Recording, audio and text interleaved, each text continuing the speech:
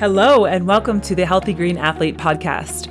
I'm your host, Karen Simpson, the founder of Healthy Green Athlete, and I'm a certified holistic health coach, sports nutritionist, adult athlete, environmental scientist, and nature lover. The goal of this podcast is to provide adult athletes that are competing in any sport at any competition level with the knowledge and tools that they need to fuel, heal, and nourish their way to feeling, looking, and performing their best at any age and help them maintain it for life.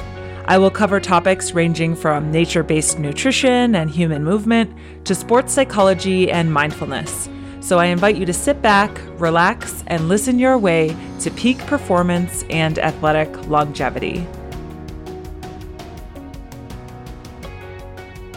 Hello, and welcome back to the Healthy Green Athlete podcast. I'm your host, Karen Simpson, and today I'm going to share some insight on the importance of gut health for optimizing athletic performance and provide you with some strategies for assessing and improving your own gut health. Let's start by first talking about why gut health is important for overall physical health and mental well-being. Gut health is dependent on two things. The first thing is the quality of your gut microbiome. So the human body actually has a symbiotic relationship with bacteria, which means that there is an ecological relationship which is mutually beneficial for both the host and the bacteria. And scientists have estimated that there are 1 trillion microbial cells in and on the human body, which is actually 10 times the number of cells in the human body itself. Most of those microbial cells exist in the GI tract, which starts in the mouth and ends in the large intestine. But those microorganisms also exist in the ears, in and on the genitals, in the nose, and also everywhere on the skin. And the microbes that are specifically found in the gut are referred to as the gut microbiome. The different types of bacteria in your microbiome help to fight off harmful pathogens and also help your digestive system break down the food that you eat. When you consume food, most of your digestion is taking place in the small intestines. In order for food to be digested or broken down into smaller nutrients, it needs the help of enzymes. Some of these enzymes are produced by the body, but many others are produced by bacteria within the microbiome. And any food that isn't digested in the small intestine, once it reaches the large intestine, it's broken down even further by the bacteria that are living there. The microbiome also helps to protect the body against compounds that are ingested from the external environment and that don't break down into nutrients that the body can use. Some examples of non-food things that aren't nutrients that a human might ingest from their external environment include pathogens, which are organisms that have the potential to cause illness, inflammatory compounds, and chemical or environmental toxins. The second thing that gut health is dependent on is the condition of your intestinal walls. So the digestive system essentially serves as the connection between your external environment and your internal environment. So when you eat food, you are taking something from your external environment and consuming it so that it can become part of your internal environment. And if you're eating healthy foods and your digestive system is functioning optimally, then your body is able to convert that food into nutrients, which is basically the process of digestion. And then those nutrients are absorbed through the intestinal wall and they go into your bloodstream so that they can be shipped off and utilized by cells. While food is passing through your small intestine, it's breaking down into smaller and smaller pieces with the help of enzymes. And when those pieces get small enough, they're able to pass through these tiny little openings in the walls of your intestines and go into your bloodstream. In a healthy gut, the intestinal walls represent a brand new chain link fence where all of the holes in the fence are the same size and each section of the fence is joined perfectly so that there are no spaces between them. So think about if you had a small dog and that small dog is not able to get through the fence because there are no holes for them to escape. this would represent a healthy level of permeability where nutrients can get through, but larger molecules from pathogens, chemical toxins, large food proteins like gluten, or other anti-nutrients and inflammatory compounds cannot get through. If your gut lining represents a chain link fence that has been through years of inclement weather, and maybe there's holes in some places and the sections of the fence may be disjointed in some areas and there's large gaps in certain spots, and that small dog that you had can now escape very easily because there's a hole in the fence. If the gut is in this condition, then the permeability of your gut lining is higher, which means that the larger molecules are able to get through the intestinal walls much easier. And these larger molecules, which are not supposed to go through the intestinal lining in the first place, triggers an immune response. And this happens because on the outer side of your small intestine is a protective layer of immune cells that are responsible for attacking anything that's not supposed to get through. So if it is the right size molecule, but it's still something that's considered an invader, the immune system is there to say, no, you're not allowed in. We're going to stop you right now. You can't get into the bloodstream. And it initiates an immune response to deal with that. And in fact, scientists have estimated that between 70 and 80% of your immune system resides in your gut. And that makes sense because this is the nexus point between your external environment and your internal one. So this is where the majority of the defending against foreign invaders is going to happen. So when you have a high intestinal permeability, you're basically placing a lot of stress on the immune system. And this extra stress causes impairment of your immune system, so it's not able to keep up with the influx of large molecules or foreign invaders that are getting through those intestinal walls, and also causes inflammation either in your gut at that site or somewhere else in the body. And this condition of high permeability is also often referred to as leaky gut. A healthy gut is one that not only has a microbiome that's full of beneficial bacteria, but also has a healthy layer of tissue in the small intestines with a normal amount of permeability. And if these two conditions are present to establish a healthy gut, then you are more likely to have a healthy immune system that fights off illness and inflammation, and have healthy digestion that properly breaks down food and allows the nutrients to be absorbed. And scientists have also found that there's a very strong connection between gut health and emotional health. Now let's talk about how you can assess the condition of your gut. I'm going to tell you two ways to do this. The first way is probably the easiest way, where you basically tune into your bowel movements and your poop. So looking at your poop can actually be a great indicator of what's happening inside your body.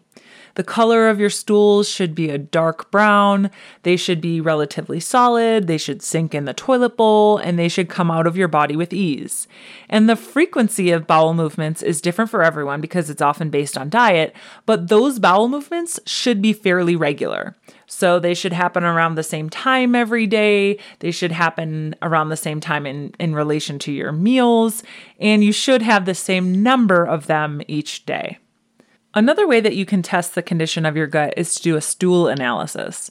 There are a variety of tests on the market today that you can use. Some of them are better than others, but one that I would recommend and the one that I have used is one called the Viome Gut Intelligence Test, and I'll provide a link to that one in the episode description. But basically, the results of this test can give you insight on the balance of your microbiome and give you some idea of how efficient your gut is at digesting the food that you eat. But what I like about this is it also gives you a score on how healthy your gut lining is, so you can determine whether or not you have a leaky gut or if your gut is good in terms of permeability. You could also probably request a stool analysis from your doctor if you really wanted to get some insight on how balanced your microbiome is. And there's a lot of functional medicine practitioners that will also do this. So now that we know why gut health is important for overall physical health and mental well-being, and we have a general idea of how to assess the condition of your gut, now let's talk about 4 strategies for improving gut health. First strategy is to address your gut permeability first and foremost. If you suspect that you have high gut permeability or a condition called leaky gut, you'll first want to address that before anything else. There are several protocols that you can use to do this, but the one that I would recommend is one that was published by a man named Dr. Todd Strong, who is a functional medicine practitioner in Tennessee. And he wrote a book called Reclaim Your Gut Health, which is actually free right now on Kindle Unlimited, by the way. So if you have Amazon Prime, you can get it for free. But he basically gives his 5 steps to healing your gut, which are 5 steps that I think that any functional medicine practitioner will recommend for you. And I won't go into the details, but the 5 steps include reducing inflammation and oxidation, improving nutrient levels, minimizing stress, minimizing toxicity, and improving diet and lifestyle. He also provides some specific supplements that may help to heal the intestinal walls. Step 2, once you have a healthy gut lining, then you'll want to make sure that you're creating a supportive environment for good bacteria to flourish. In order to achieve optimum gut health, we need an internal environment that is favorable to the beneficial or probiotic organisms in our microbiome and doesn't allow for harmful bacteria to take over. The best way to do that is through the diet by eating foods that are nutrient dense, high in fiber, and have a low sugar content. And these foods are often called prebiotic foods because they serve as food for probiotics.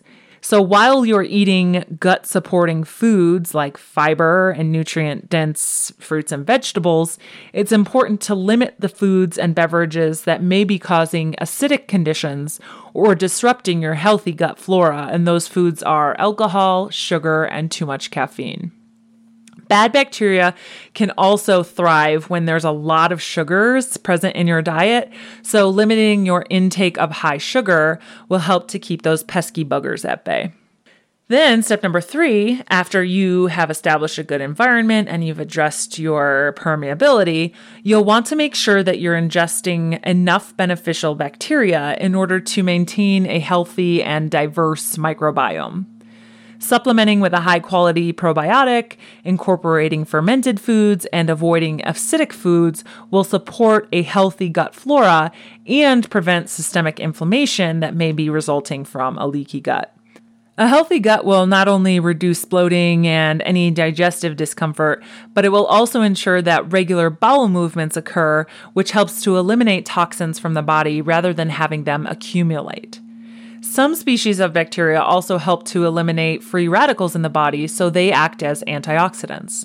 And I actually just published a couple of blog posts on my website with more information on why and when to consume a probiotic and how to choose one that works for you. And I'll provide those links in the episode notes as well. And then the 4th strategy for improving gut health is to make sure that you have enough digestive enzymes.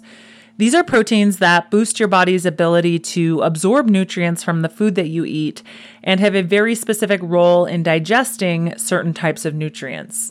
These enzymes work with the beneficial bacteria in your gut microbiome to help maintain good gut health and to prevent imbalances. There are 3 different ways that you can get digestive enzymes. The first way is that your body actually secretes them in response to consuming certain types of foods. For example, your body produces specific enzymes to break down macronutrients in the foods that you eat. Amylase helps to break down carbohydrates into saccharides. Protease breaks down proteins into amino acids, and lipase breaks down fats into fatty acids. And there are also more specific enzymes that target certain types of macronutrients. For example, the enzyme lactase helps to break down the disaccharide lactose into simple sugars, glucose, and galactose. The second way to get digestive enzymes is by eating foods that contain them. So there are certain foods, specifically in raw fruits and vegetables, that contain enzymes to help the body break not only those foods down, but other foods as well. Pineapples, for example, contain a digestive enzyme called bromelain, which helps to digest certain proteins. Papaya contains papain, which helps to break down protein. And another good example is raw honey, which contains several different digestive enzymes to help break down starches, sucrose, and proteins. The third way to get digestive enzymes is to supplement with them. So supplementing by consuming digestive enzymes can assist your body's natural enzymes.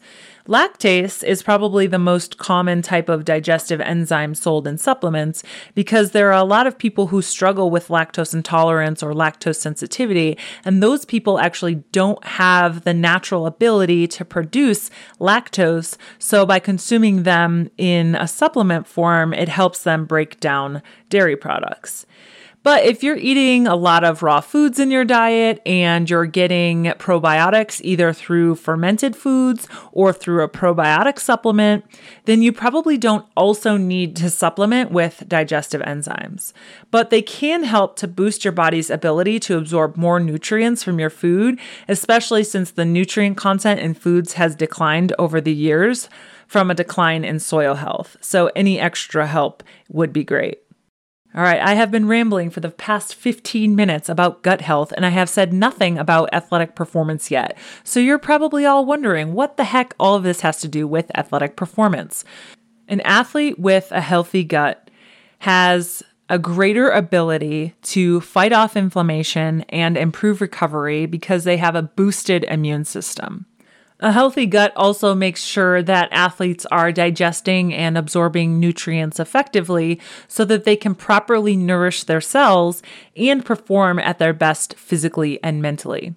And there was also a study in 2020 published in the Journal of International Society of Sports Nutrition that reported that athletes and physically active populations have a different composition of gut microbes than non-active individuals, and that there's a correlation between microbial composition and metabolism. In other words, scientists have found evidence that gut health influences an athlete's ability to absorb and utilize nutrients more so than sedentary individuals.